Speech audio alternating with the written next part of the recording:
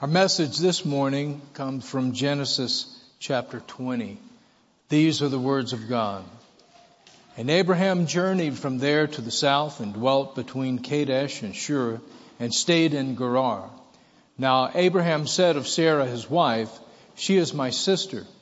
And Abimelech king of Gerar sent and took Sarah.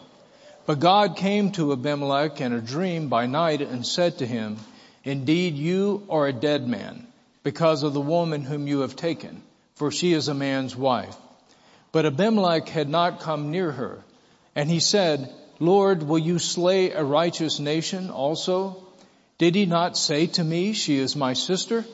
And even she herself said, "He is my brother.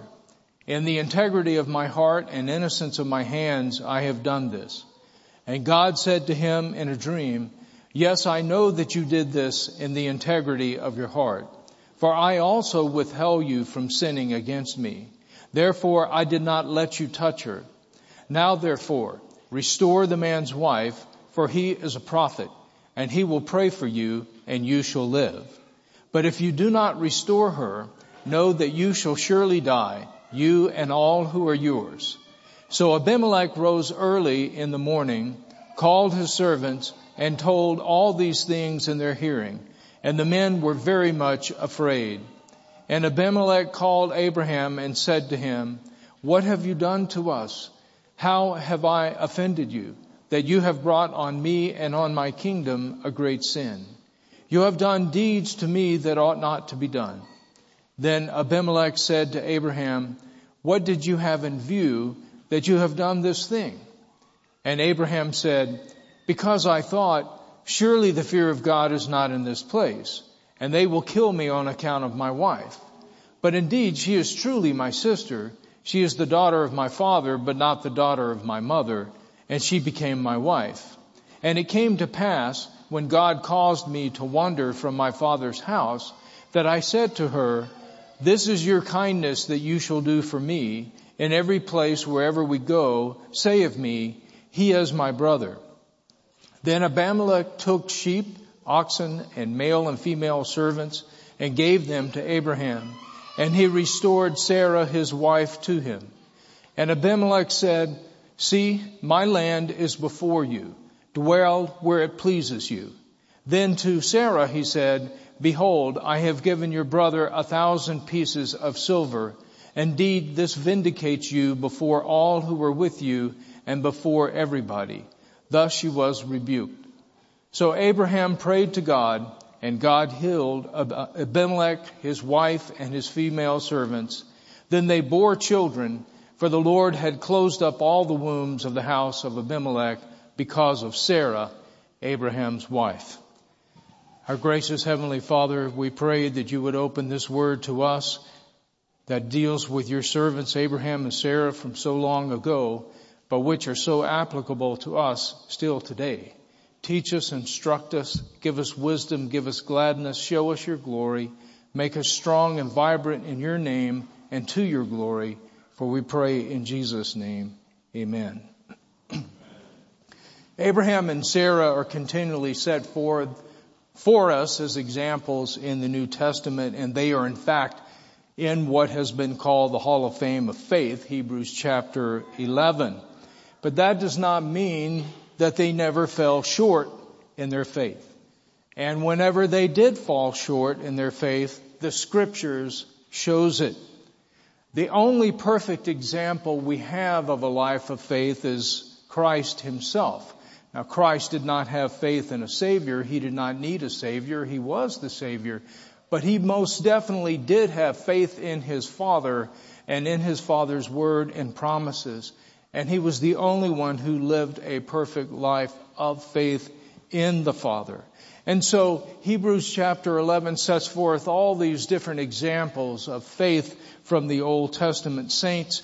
But then as it goes into chapter 12, it brings all of that in conclusion by saying, "Let us therefore run with endurance the race that is set before us, looking unto Jesus, the author and finisher, the author and perfecter of our faith, who, for the joy that was set before him, endured the cross."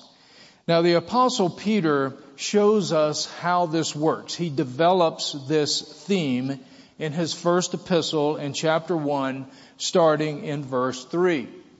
The God and Father of our Lord Jesus Christ, according to his abundant mercy, has begotten us again to a living hope. In other words, being born again, regeneration by this Holy Spirit precedes faith, not the other way around. He has begotten us again to a living hope. Verse 5, who are kept by the power of God through faith for salvation. God keeps us because we, being fallen, are not capable of keeping ourselves, just as we were not capable of believing on the front end in and of ourselves. God had to intervene. He had to act. And for us to be sustained and to persevere in the faith, God has to keep us. How does He keep us? By His power. What does His power use to keep us? Faith. He keeps us by His power through faith for salvation. Verse 6, in this you greatly rejoice, though now for a little while you have been grieved by various trials. Now, trial in the Bible is a word that literally means to be squeezed.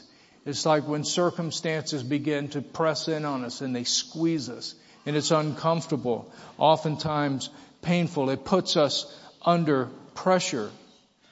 And he says that these various trials, though, are for a godly purpose. That the genuineness of our faith, being much more precious than gold to God, though tested by fire, that's the trials again, may be found to praise, honor, and glory at the revelation of Jesus Christ.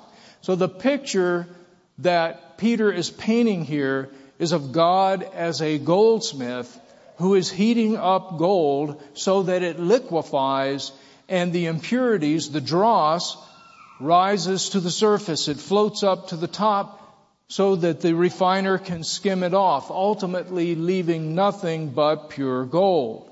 Now, in this picture, the pure gold is genuine faith. It's those attitudes, it's those words, it's those actions in our lives which can only be explained by faith. That is the pure gold, the genuine faith. The fire consists of the trials, the things that put pressure on us, hardships, difficulties, afflictions, persecution. The fire of those trials reveal genuine faith on the one hand, and the dross, the impurities, on the other hand. So that over time, our faith is trained and it is strengthened, and the dross, the pollutants, are skimmed off. They're removed by God through the process of sanctification. Now that, in a nutshell, is what we see in the lives of Abraham and Sarah from Genesis chapter 12 all the way through Genesis chapter 24. We see God causing Abraham and Sarah to be born again to a living hope. We see God keeping them by His power through faith. We see God using trials to train and strengthen their faith. And we see God also causing their sins and weaknesses to rise to the surface so that they can be skimmed off through sanctification over time. And that is why in some passages we see from Abraham and Sarah genuine faith shining through, beautiful as gold. While in other passages we see mostly sins and weaknesses rising to the top and compromising their faith. And the latter is definitely what we find in chapter 20. I mean, when you think about it, you've got over 12 chapters of Scripture devoted to the lives of Abraham and Sarah. Do you think that if Scripture devoted over 12 chapters to our lives, do you think maybe some sins and weaknesses might show up along the way? Do you think there might be some cringe moments in those 12 chapters devoted to our lives? Well, When the Bible sets forth for us examples of faith, it doesn't touch them up with makeup. It shows genuine people, God keeping them through faith, them walking by faith, God working with them and developing them so that it becomes a true source of hope and strength and wisdom for us.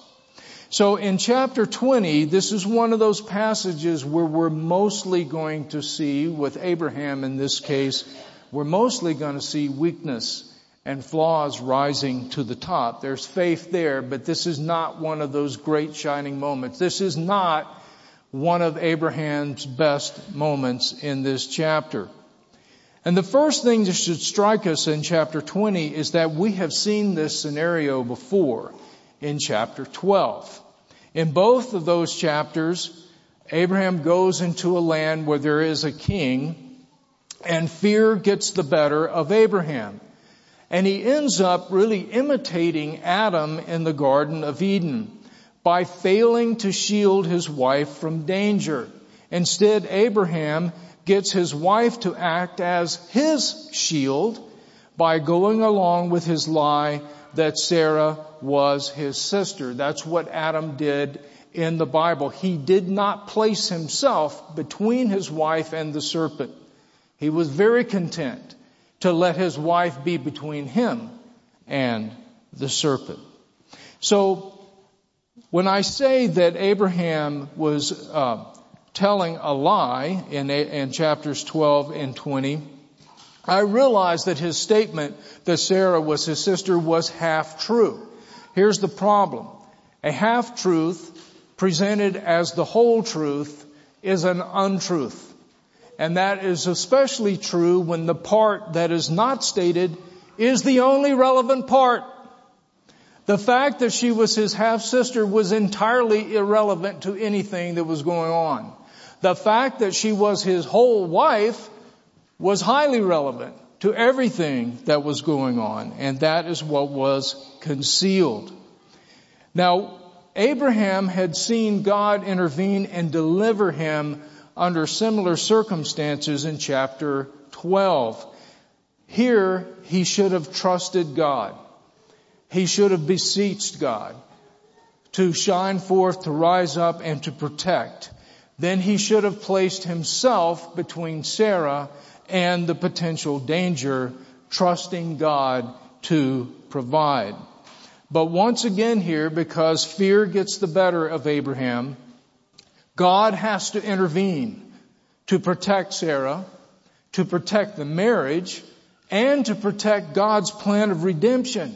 Because remember, God's plan of redemption, the big plan, also his specific promises to Abraham and Sarah in particular, depend on the birth of the promised son, Isaac, who must be born to Abraham specifically and Sarah specifically under circumstances in which it is clear that the pregnancy and the birth are humanly impossible, and therefore are the result of the act of God, the miraculous act of God to produce this miraculous conception and birth, because Isaac is going to be a living picture of the Lord Jesus Christ. It has to be this way. All of that is at stake. Well, once again in chapter 20, God strikes the king and his house, basically all his people. And this time, with Pharaoh in chapter 12, it was a plague. Here, it appears to be some form of sexual impotence or dysfunction. We know all the wombs are closed. There's no conception that can occur. Further, it appears that Abimelech is rendered incapable of sexually approaching Sarah. You see that in verses 6 and then verses 17 and 18. And once again, God makes the king aware that this malady that is resting on his house is owing to the fact that Sarah is Abraham's wife. Now in chapter 12, we aren't told exactly how God communicates that fact to Pharaoh, but it is clear that Pharaoh got the message somehow. He knows he's a dead man unless he returns Sarah. In chapter 20, God actually converses with Abimelech in a dream, and this is a remarkable conversation starting in verse 3. God came to Abimelech in a dream by night and said to him, "Indeed, you are a dead man because of the woman whom you have taken, for she is a man's wife."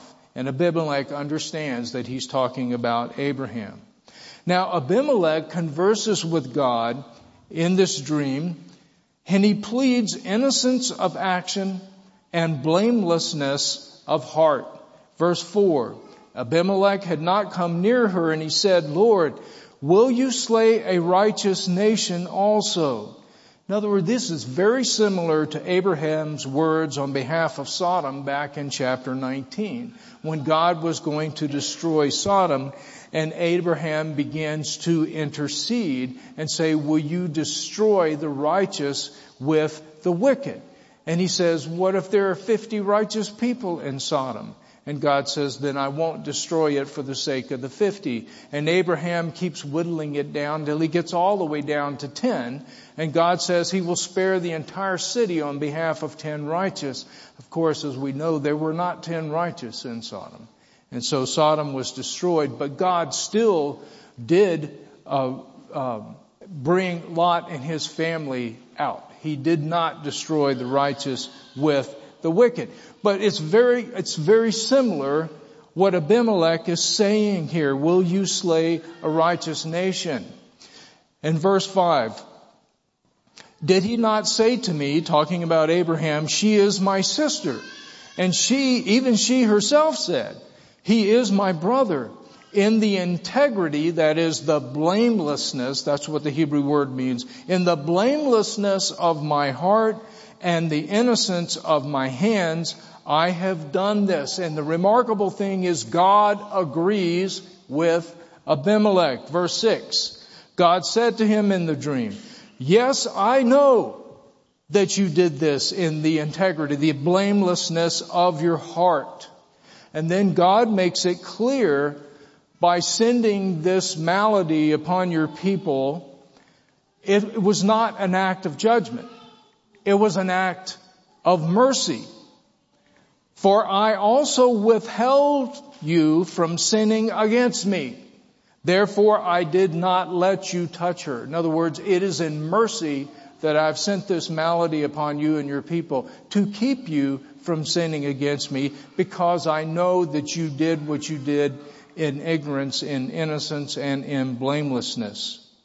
But God makes it clear that Abimelech must still follow through doing the right thing. He must restore Sarah, or else God will now send real judgment. Verse 7, "Now therefore restore the man's wife, for he is a prophet." Now notice how this is the first time in Scripture we have the word prophet. It means that Abraham is, in a sense, like we saw with Sodom. Remember when the Lord and the angels were starting to move towards Sodom, God knows what He's going to do, but He turns to the angels and says, "Shall I withhold from Abraham what I intend to do, seeing as I have called him to command his house to walk before me in righteousness and faith," and so forth. And you see what He's doing here. He's basically now taking Abraham and calling him to a higher level of maturity, bringing him, as it were, on his counsel. And so when he starts telling him what he's going to do with Sodom, he's basically, it's like a father with a younger son or a daughter telling them what he's planning to do with something and wanting to hear from the son or the daughter what they think. Now, it's going to appear to the son or the daughter in that situation that they are kind of educating their parent. They're educating the parent. Well, we know that's not what's really happening. By feigning a certain amount of ignorance, the parent is educating the child. And that is exactly what God is doing with this interchange with Abraham about Sodom. It seems like Abraham is educating God.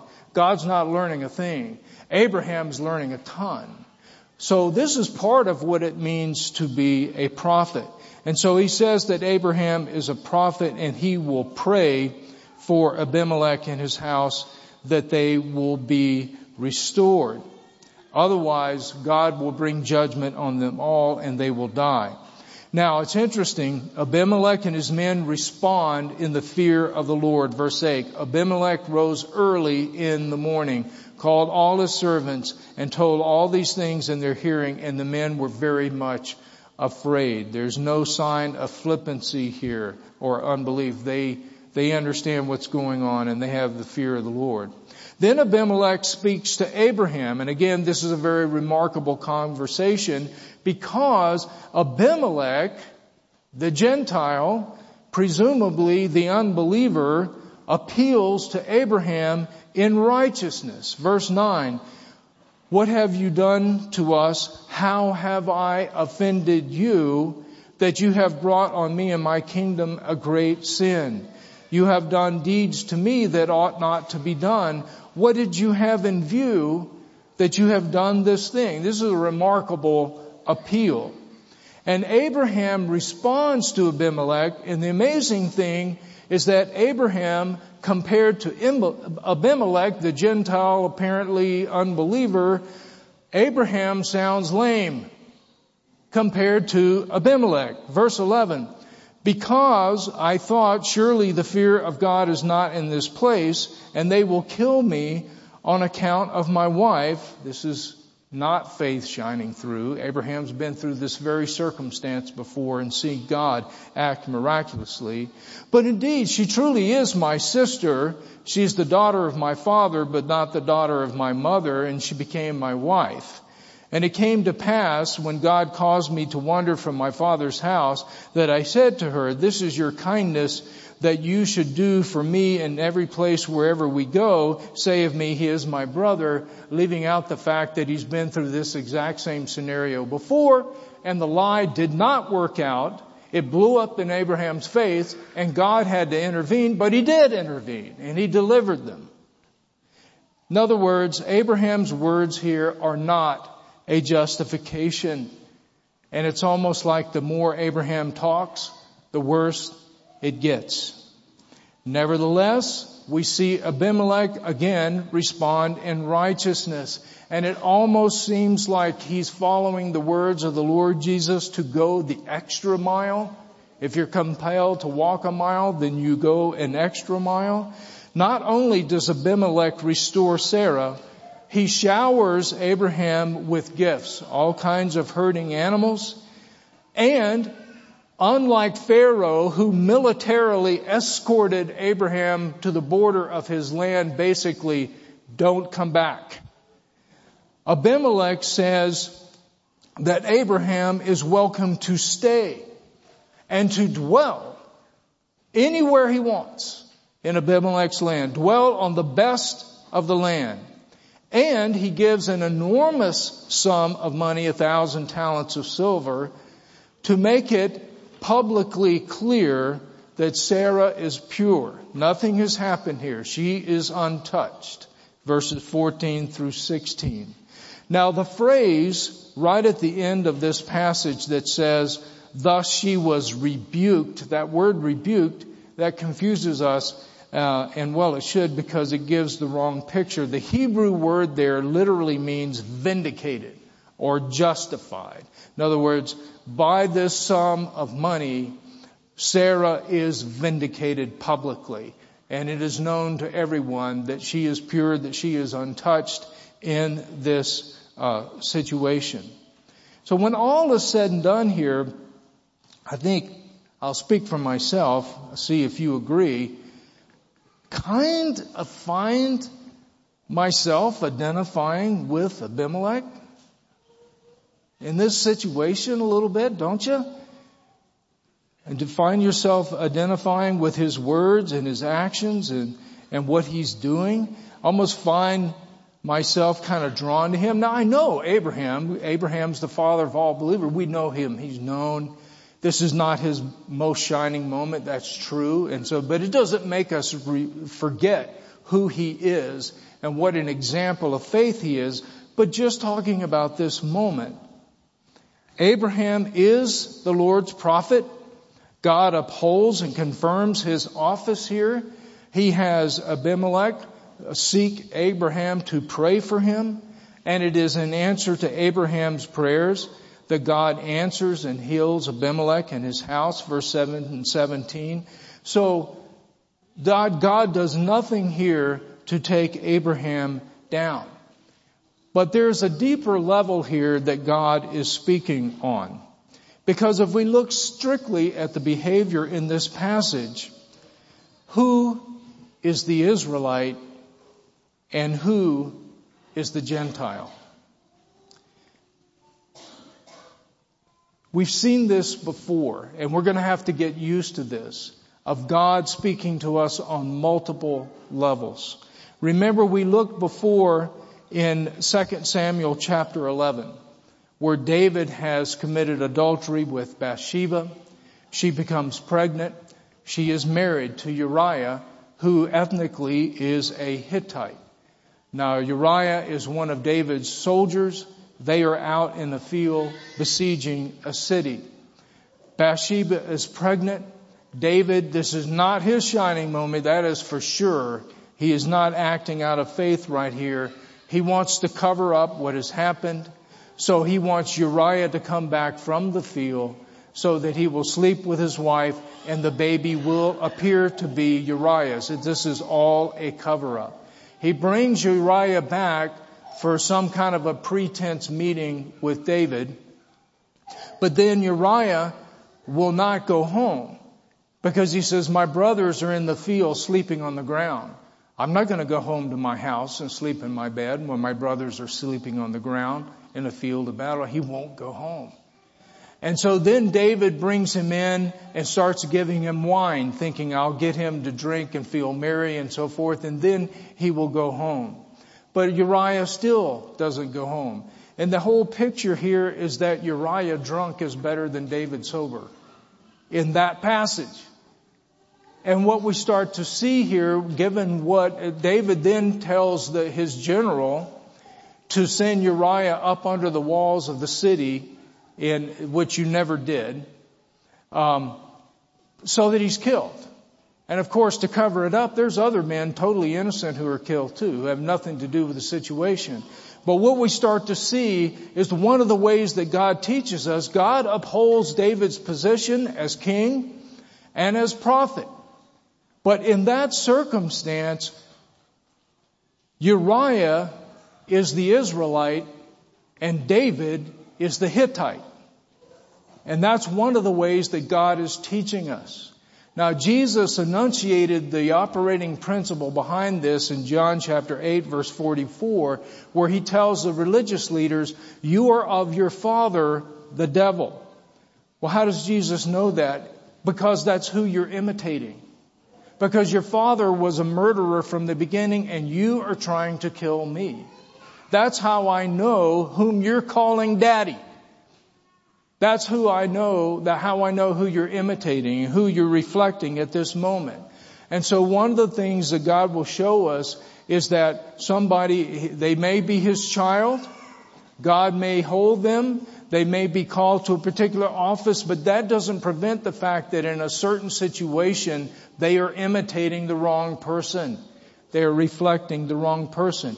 Back in Genesis chapter 16, you remember when Sarah grows weary of waiting on the promises of God, she's still barren, she still cannot have a child, she starts to trust in her own devices. So she comes up with this idea of basically turning her maid Hagar into the ancient form of a surrogate mother. She will give her to Abraham as wife. She will have a child. Sarah will be like the maternal, the matriarch of the family, and this will be, in a sense, Sarah's child. And so Sarah's going to help God out here. He's going to help him out keeping his promises. But then when it very predictably blows up in Sarah's faith, she begins to afflict Hagar, the Egyptian. And then she is driven away. And then God himself appears to Hagar and ministers to Hagar. And so we saw the fact that even though Sarah is a hero of the faith and is an example to us in that situation in Genesis 16, Hagar, the Egyptian, is the Israelite, and Sarah, the Israelite, is the Egyptian. That's one of the things we're supposed to pay attention to so that we can learn from it. Here, Abimelech is the Israelite and Abraham is the Gentile. Because we see more genuine faith, it would seem, more genuine faith coming out of Abimelech in this particular scene than we do from Abraham. Now, this methodology of who are we reflecting, who are we imitating at any given moment, does not change our status as a child of God, a son or daughter of God. But it is one of the ways that God brings us forward in sanctification. Through this whole principle of who are you imitating right now? Who are you reflecting right now is a way that God holds up the mirror to us. He held up the mirror to Abraham. He held up the mirror to Sarah. He held up the mirror to David and said, take a look. Who are you imitating? Who do you see? Well, God is my Father. I follow God. Here's the mirror. Take a look. Who are you imitating right now? Who are you reflecting? So that is one of the ways that God sanctifies His people in the Scriptures and also does us. We get that mirror in the Word of God. We read this kind of thing, and what we're supposed to do is God holds up the mirror to Abraham and says, take a good look. Who are you reflecting? We're supposed to realize, ooh, I've done that. I'm saved in Christ. I'm a child of God in Christ. But I haven't always imitated Christ. There have been moments when I'm imitating somebody else. And as we see this in the Word of God, God's doing the same thing with us. He's teaching us, hold up the mirror and tell me who you're imitating right this moment. Who are you reflecting? So we see God doing that with Abraham. So, bigger picture though, we need to remember, even though chapter 20 was definitely not Abraham's finest moment, we still see God showing faithfulness and mercy all around. We see God showing faithfulness and mercy to Abimelech because here's this Gentile. We have no evidence of previous faith in God, but we see God acting in a way so as to evoke faith in him. God prevents him from sinning. He appears to him. He speaks to him. We see Abimelech and his men responding in something certainly that looks like the fear of God, something that looks awfully close to genuine faith. I mean, we aren't told, but it looks awful lot like genuine faith, don't we? But also to Abraham, who again, he's not the real hero of this particular episode. But again, God is using trials like this, even when his children stumble some, they don't walk perfectly. He is using this trial to train and strengthen Abraham's faith. Even though fear has gotten the better of Abraham before, God knows that Abraham is still susceptible to that thing, and that's the way we all tend to be. We tend to have certain besetting weaknesses, stuff that go deep within us. It's really hard to change that stuff. It's really, really hard. But God in His sovereign mercy puts us in situations from time to time that causes that to rise to the surface, so that He can deal with it, so that He can train us, so that He can strengthen us. And so we see it's not because God hates Abraham that He put him in this situation. It's because He loves Abraham that He put him in this situation. And He trains Abraham's faith. And He strengthens Abraham's faith. He brings the weaknesses to the surface so that God can sanctify them and make Abraham even more and more of a son to the living God. And may He do the same with us. In the name of the Father and the Son and the Holy Spirit. Amen.